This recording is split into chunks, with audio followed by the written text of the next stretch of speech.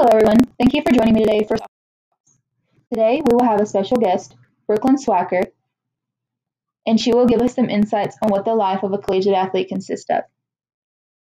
Softball seems to be all fun and games, as the athletes are called student athletes, meaning their schooling comes first, then being an athlete.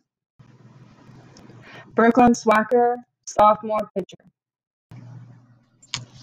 Today, we will hear about a college athlete, Brooklyn, and her outlook on being an athlete. We will look into her day, her routines, her support system, the hardest thing about being a college athlete, the difference in high school softball and college softball, and advice she has for any upcoming college athletes.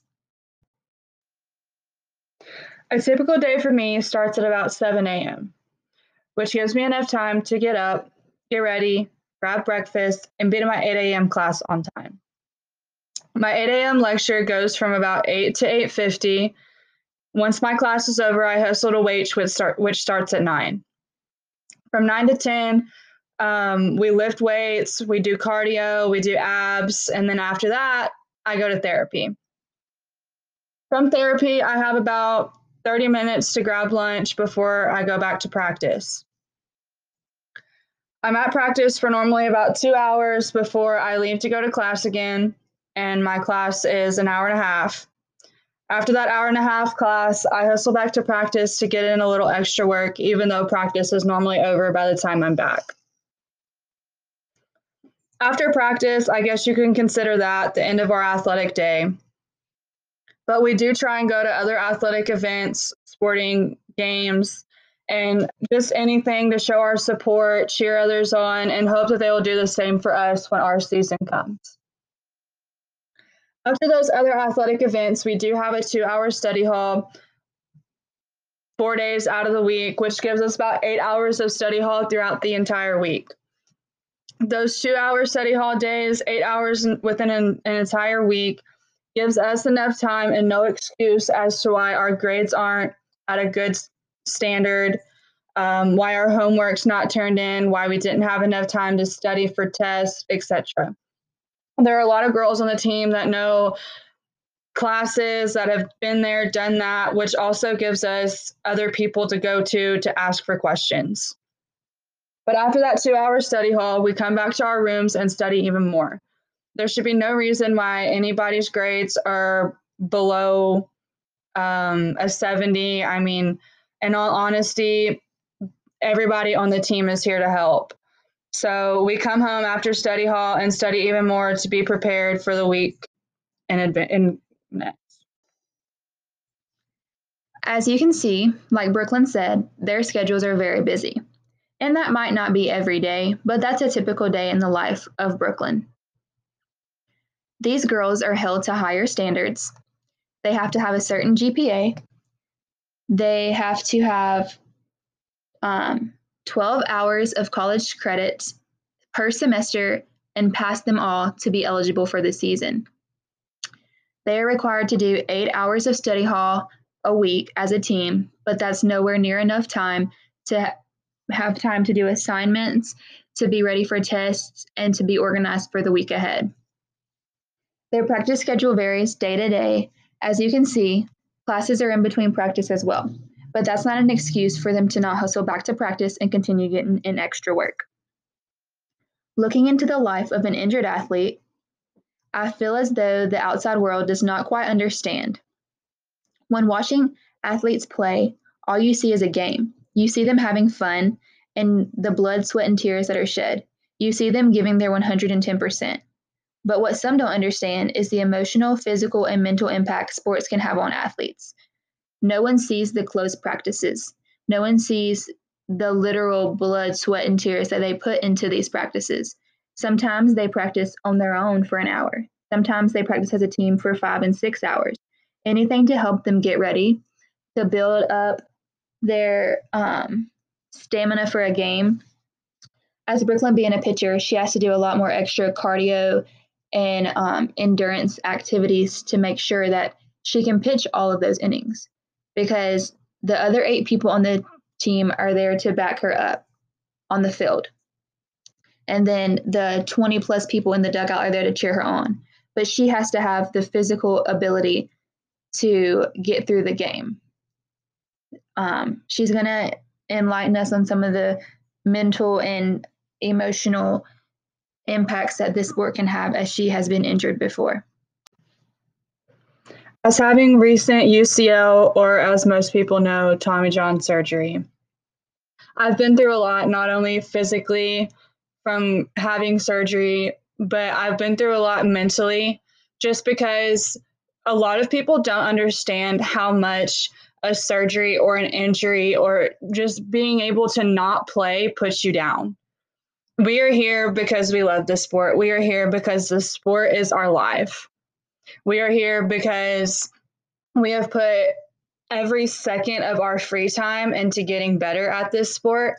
In our entire lives, we have worked to get here. And to come to college and have surgery and not be able to play is truly like heartbreaking.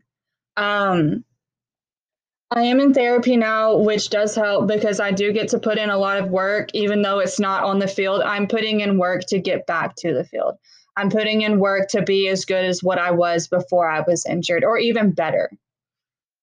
With that being said, and the emotional toll, the physical and mental toll that an injury or a surgery or just being sat out can put you through, we do as a softball team, and coming into a college, being on a sport in general, you have a support system, family and friends that are already given to you when you get to this college. You're not a regular student coming here and you may know a few people, but you have to make friends to have people here. We were given people when we came here. We were given a support system. We were given friends. We were given a family, which is truly something that makes me happy because, you know, when you're down, you have those 15 other people on the team that can pick you up. When you have a bad day, you have those people to have your back. Me as a pitcher, I have to know and I have to trust the 7 other people behind me, or 8 if you consider the catcher on the field. I have to trust those people to know that if I let somebody hit the ball, they're going to have my back. And I think that is something that has truly built a lot of us into the people we are today, because we have had to learn how to trust people. We've had to learn how to have that bond with others, and not only on the field, but off the field too. Like I said before, when you're in a class and you don't know something, there are those upperclassmen who have been there, done that, who have taken the class and who will help you. There are those other people who will sit down and give you tutorials or help you do your homework or pre-read your essay before you turn it in, just so you know that it's good. It is a support system given to you, and most people don't understand how beyond thankful all of us are for that. The injury aspect of being an athlete is far past just being hurt or having surgery. It is a mind game where you have to hustle and you have to grind to get back to the field. There are several differences from high school softball to college softball. Brooklyn will share a few of those with us. There's also, as being a current athlete, she understands how you need to be prepared when you get here, mentally, physically. She's put in this work to be a second-year pitcher. By being a second-year college athlete, I do understand the differences from high school ball and college ball. And although I was in high school 2 years ago, it seems as if it was yesterday.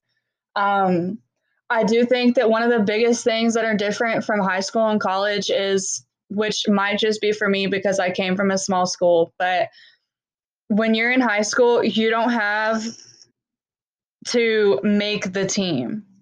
You know, whoever wants to sign up, they get a spot. And yes, in high school, you could have 18 people on the varsity team, but there's also just those 9 that get to be in the lineup. There's just that 9 that get to be on the field.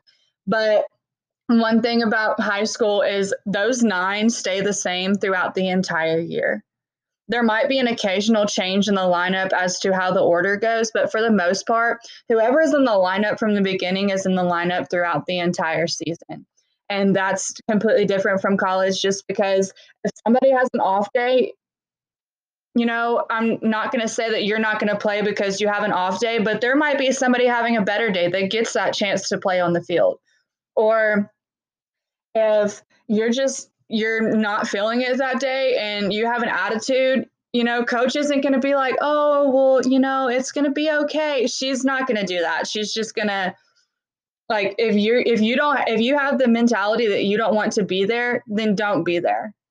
And in high school, most coaches don't have like that coaching style as to, if you bring that attitude, it's okay, which I don't think is the right coaching style at all. I love how here at college, everybody's going to come, and when you're on that field, you give it your 110%, whether you're having a bad day or not.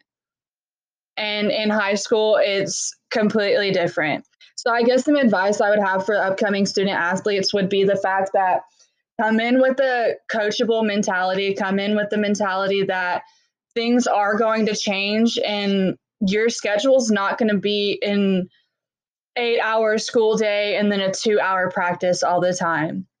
You might wake up at 6 o'clock to go to practice for 3 hours and then have enough time to grab breakfast and then go to weights and then go to conditioning. Or you might have those days where everything's spaced out throughout the entire day.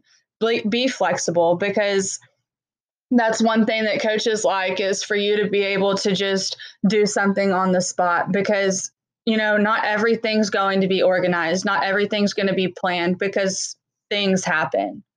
So and also come in with the attitude and the mentality, and like be thankful that you're there, because not everybody has the opportunity to play at a collegiate level. Not everybody has the money to do that. And for people on this team who are here, we're all thankful. We all go out there and play with our all, because we know that one day there's going to be a day where we can't. As you can see, the life of a college athlete is nowhere near easy. As Brooklyn informed us, time management is one of the main things that is important. You have to maintain a certain GPA if you want to play. And every person that has made a collegiate team wants to play. That's one of the differences in high school and college ball. You have to make the team. You have to be recruited. And every person here, whether there's 10 people with one extra or if there's 25, everyone has a purpose, whether that's cheering in the dugout or warming up to go in. You never know.